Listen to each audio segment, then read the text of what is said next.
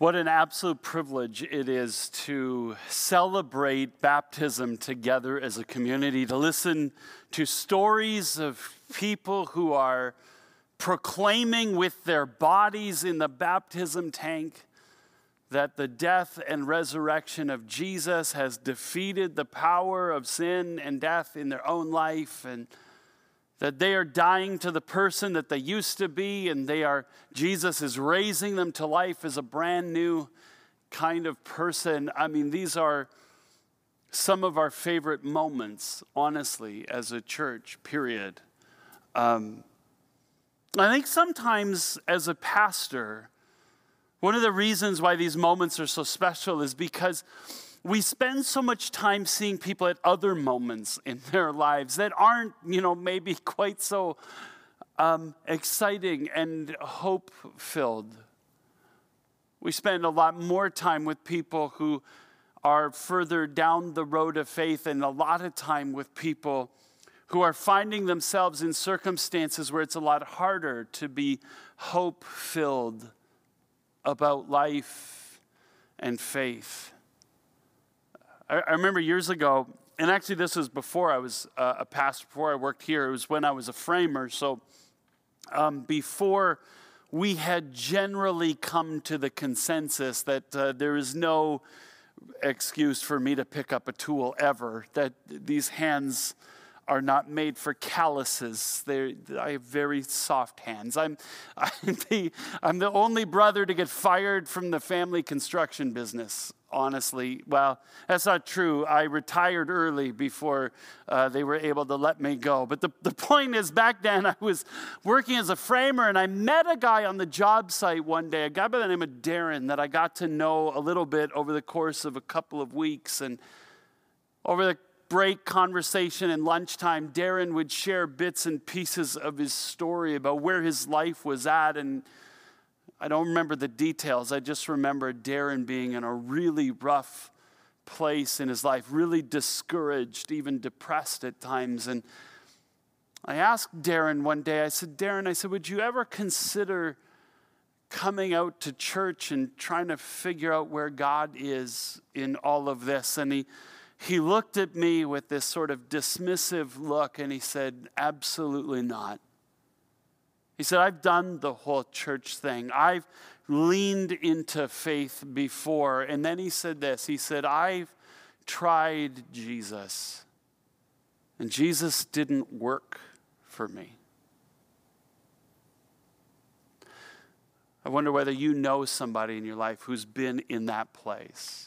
I've tried God, and God didn't work for me. Maybe you have been in situations or are in circumstances right now where that's where you're at in life, where I'm trying God, but I'm not sure that God is working for me. And it kind of raises this question about how and why it is that some people travel through very difficult circumstances in life, and they emerge out the other side with this alive and vibrant and strong love and devotion to God despite their circumstances. And yet other people travel through difficult circumstances, and they end up in this place where they eventually say, listen, I've tried God and he just doesn't work for me. What makes the difference between those two kinds of people? And I think that is exactly what James is drilling into in the passage that we're going to look at this morning in James chapter 1, starting in verse 13. You can turn there in your Bibles or your Bible app or whatever you have. Because you have to remember, James as a pastor is writing to a community of people for whom life has sucked. They have had to, many of them, leave their homes, leave their families, leave their jobs, leave their lives behind. In fact, run for their lives because of the intensity of the persecution that's come on them because they put their faith in Jesus Christ. They've had to flee their homes, and now many of them are living as refugees in a foreign country where they don't speak the language, living in abject poverty, being mistreated and exploited as foreigners, and their life has just absolutely hit the skids. And in that community that James is writing to, he knows that there have to be people who are responding in the midst of it all with this question that we just in our humanness ask whenever our life goes through really dark periods. And the question is, why God? God, why are you doing this to me? God, why are you allowing this to happen to me? Why are you not rescuing me from these circumstances?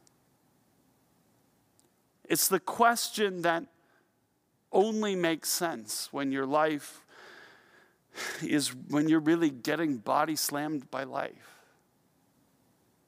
And to be honest, when you go to the Bible to try and find the answer of where is God in the midst of our difficult circumstances, the answer isn't always clear because the Bible says a few different things. Honestly, sometimes you get stories where people's lives are going through really difficult times and the Bible says, and God was testing them to see what was in their heart. And it kind of makes it sound like God is the author of our circumstances, even our terrible circumstances, because he wants to see what kind of people we really are. But there are other times when the Bible describes difficult circumstances not as though God were doing it, but just the opposite, as though the devil were doing it. In fact, there is a story in the Old Testament that's told 2 times in 2 different places in 2 different books. And the first time, the story says, and God caused this to happen. It was a terrible circumstance. But the second time the story is told by a different author, the author says, no, it wasn't God. It was the devil who caused this to happen. It's almost as though the second author was saying, no, that's not true. God didn't do this to you. The devil did it to you. And then sometimes it seems even more confusing than that. It feels like both. In Matthew chapter 4, verse 1, it says, then Jesus was led by the Spirit of God, the Holy Spirit, into the wilderness to be tempted by the devil.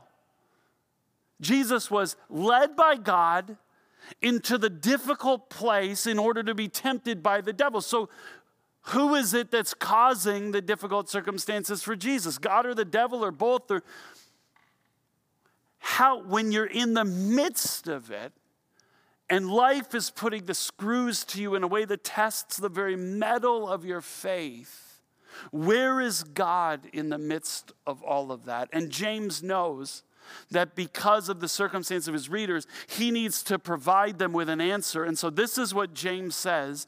In James chapter 1, verse 13, he says, when you are tested or tempted. Now, I say tested or tempted because the Greek word that here is translated tempted is the word parasmos. And the word parasmos in Greek both means testing and temptation.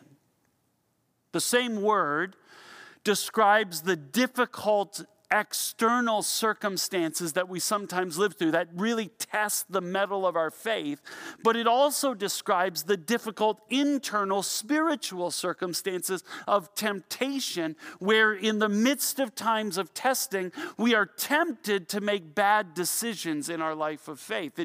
It describes both. And so James says, when you are being tested or tempted, no one should say, God is testing or tempting me. For God cannot be tested or tempted by evil, nor does he test or tempt anyone. James says, when you're going through the dark seasons and you're getting body slammed by life in a way that's really testing the metal of your faith, no one should say, God is doing this to me. Because God is not doing this to you. And James gives two reasons for saying so. He says, number one, God cannot be tested or tempted. There's a little bit of debate about what this means. In the Greek, it just says, for God is without temptation.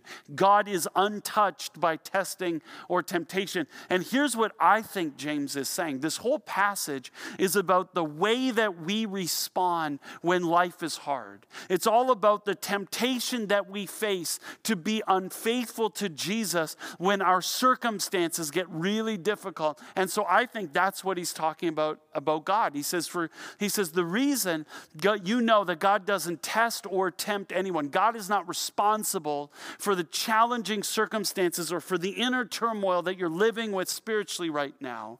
Because number one, God himself is not tempted to be unfaithful to you when you test him. He says, I know you're being tested in a way that is tempting you to be unfaithful to God. He says, when the tables are turned and you are testing God, God is never tempted to be unfaithful to you. So since God himself is never tempted in the midst of testing, God never tempts anyone in the midst of their testing. God never inflicts that on somebody else. Essentially, what James is saying is God's entire being lives outside of the realm of evil. He is untouched by evil and temptation at every level. He has absolutely nothing to do with it. He has no truck with evil. He doesn't cooperate with evil. He doesn't participate with evil. God has nothing to do with evil. And so if you're living through evil circumstances right now and you're experiencing internally the temptation to make decisions that are unfaithful to God in the midst of it, God is not doing that to you. So where is it coming from then? James goes on to say this. But each person is tested or tempted when they're dragged away by their own evil desire and enticed. James says that inner turmoil that you feel, that struggle that you're living with every day of your life to want to continue to be faithful to God.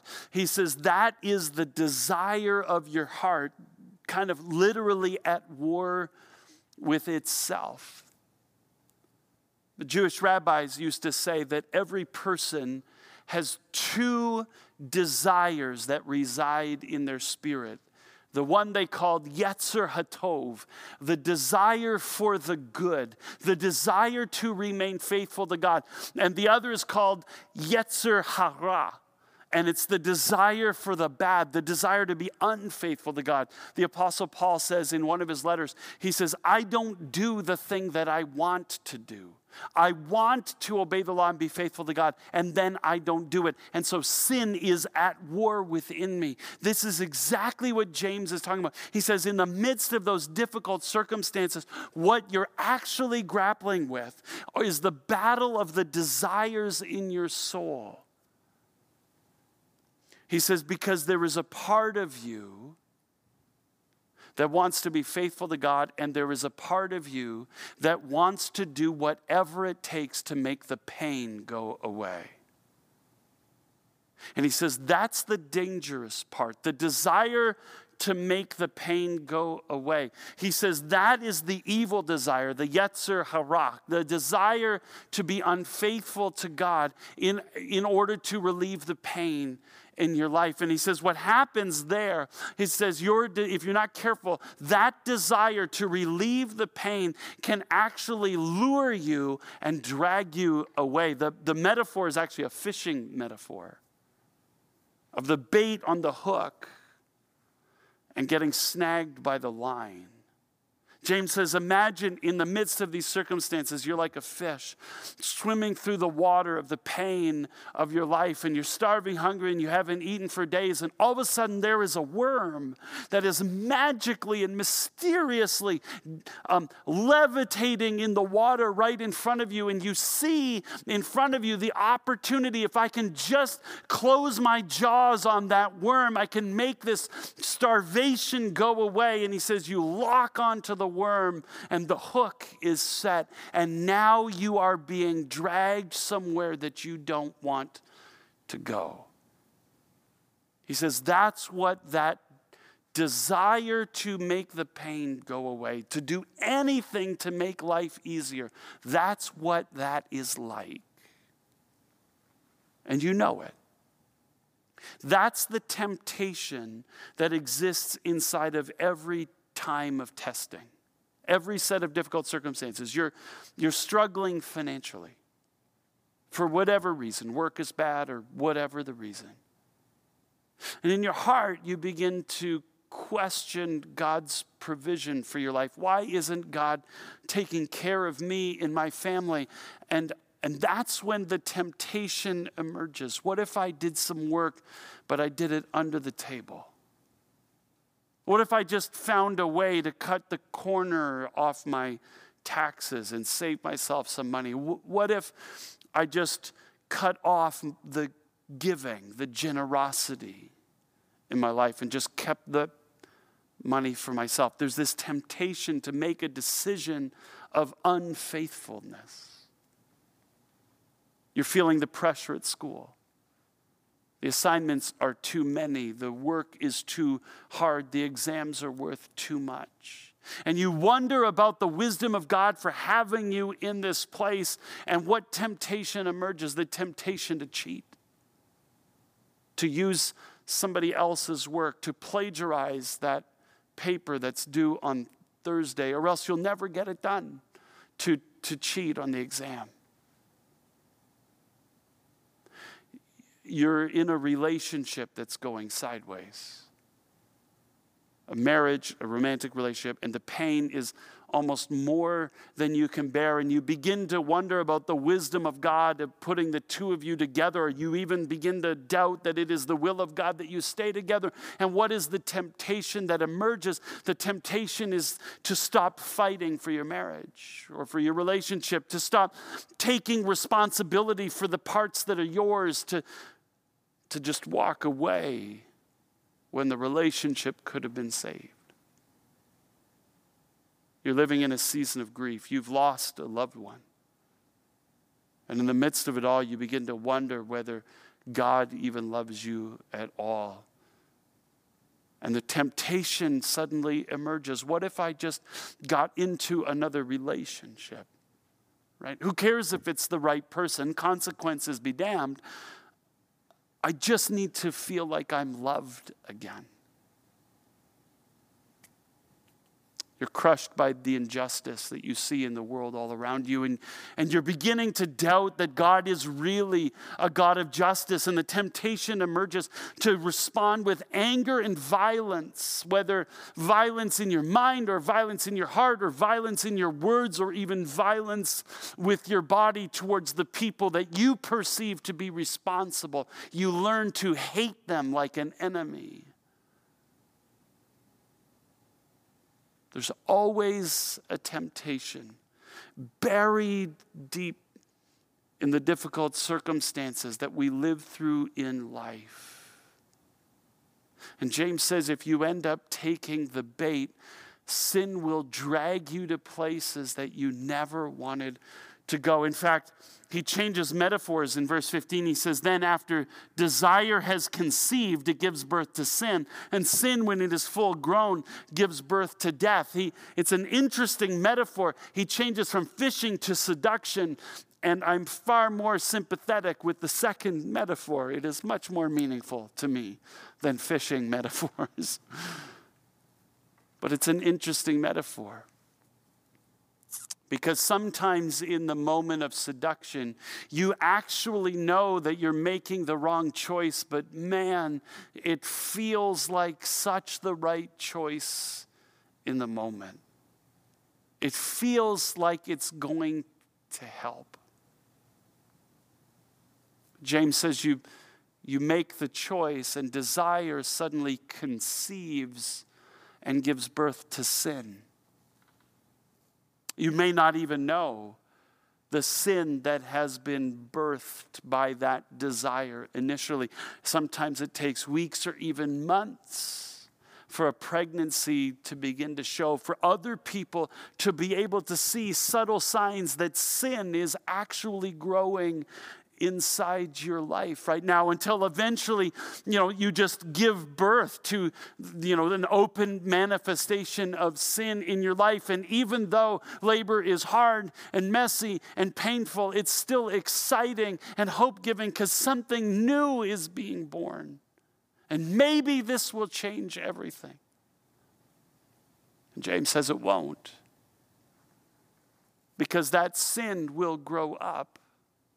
And it will become mature, and itself will give birth to a child. This is your grandchild now, and that child is death.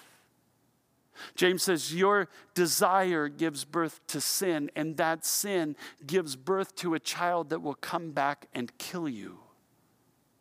The Bible says the wages of sin is death. The only payout you can ever expect to receive from being unfaithful to Christ is death.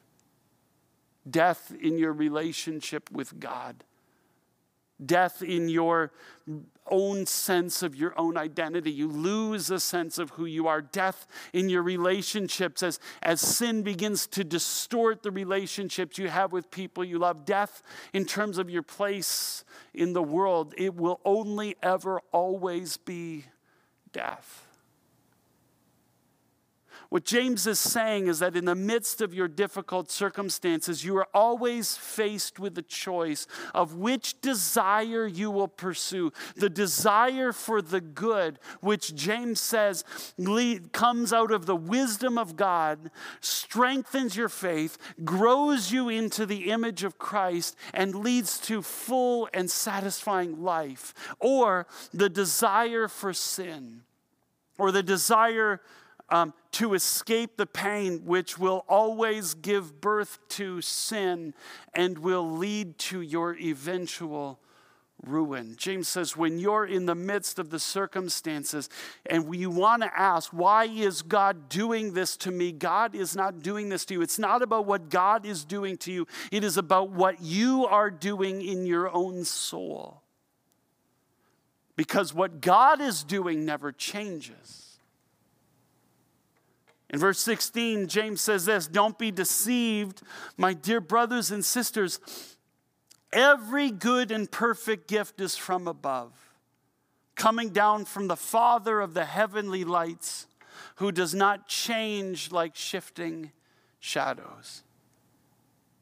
James says that this doesn't have to do with God. He says, don't be deceived by your circumstances to think that God is willing evil on your life. God doesn't even know how to do that.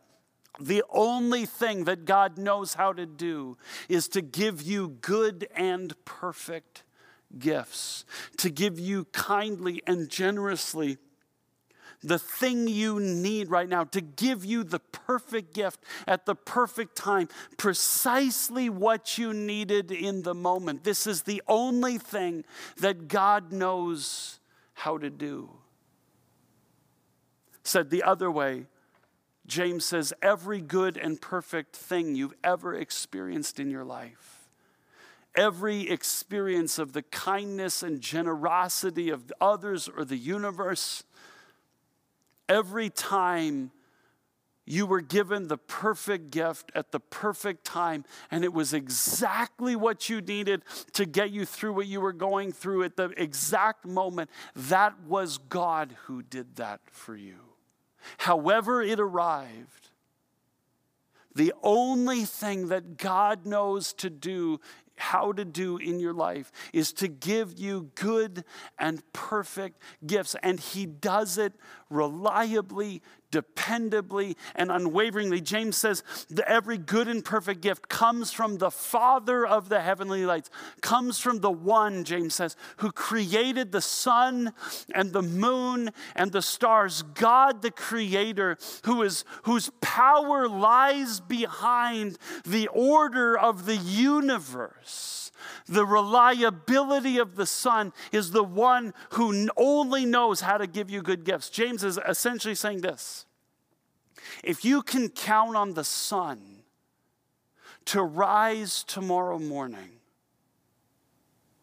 you can count on God to give you good and perfect gifts. If you can count on the fact that the moon will shine tonight, if the sky is clear, you can count on God to shower you with good and perfect gifts. And unlike the sun and the moon, which sometimes disappear, the moon during the day and the sun at night, God's goodness and his generosity never disappears. And unlike the sun and the moon, which are sometimes eclipsed, God's goodness and generosity will never be blocked in your life. Nothing will ever stand in your way. And sometimes, unlike the stars, which are constantly in motion, God is steadily and steadfastly only ever postured towards you in one way, which is to fill your life with good and perfect gifts. That is the only thing that God knows how to do with you. And James says, and this is the very best gift that he's chosen to give. He says, God chose, in verse 18, to give us birth through the word of truth, that we might be a kind of first fruits of all he's created. James says God only knows to give good and perfect gifts. And here's the gift he gave you. He gave you a new birth in Jesus Christ. James actually lists, if you think about the things we've talked about in this series, James lists the gifts of God in the midst of our difficult circumstances. He says God gives us wisdom to know how to respond rightly in a way that will strengthen our faith and grow us to be more like Jesus. He is a single-minded devotion to do that for us if we are single-mindedly devoted to responding in faithfulness in the midst of our difficult circumstances. James says he will give us a stronger faith. He will grow our perseverance and endurance. He says he will give us the life of Jesus. We will learn to love God more deeply, to love ourselves more completely, to love each other more meaningfully, and to love the world more sacrificially as we become more like Jesus. He promises to give us life itself. He says if you respond in faithfulness and become strong in faith and grow to be like Christ, that is the richest, deepest, most meaningful, most filling and fulfilling way you could possibly live. He gives us new birth, the chance to become brand new human beings, like we celebrated with those who were being baptized this morning. The gift that God gives in the midst of our circumstances is Jesus, whose life and whose death and whose resurrection gives us the spiritual power to respond rightly, to grow strong in faith, to become like Jesus and experience the richness of the life that God has for us if we are faithful to choose the good, instead of giving in to the temptation to do whatever it takes to escape the pain. The very last petition in the Lord's Prayer is this one. God, lead us not into times of trial or testing or temptation, but deliver us from the evil one. In the midst, God, of all of what we're going through in life right now, would you spare us from the temptation to give into the desire to do whatever it takes to make the pain go away? And would you allow us, instead of choosing the temptation that gives birth to sin, that gives birth to death, would you allow us, would you empower us to choose the endurance that leads to Christ-likeness, that leads to life? Let's pray together. Father, we often cry out to you, blame you for our circumstances, and I'm thankful, God, that you allow us to call out to you in our pain and to be honest with you about how we feel and about how badly we want you to show up in our circumstances and to set us free from the pain that we're living in. And I know that there are people in the community right now who are begging you to set them free. And God, I agree with all of those prayers. But in the meantime, would you give us the wisdom? Would you give us the strength of faith, the courage to respond like Jesus, so we can experience the life of abundance that you have for us? Only you can do that, and so we give ourselves to you in Jesus' name. Amen.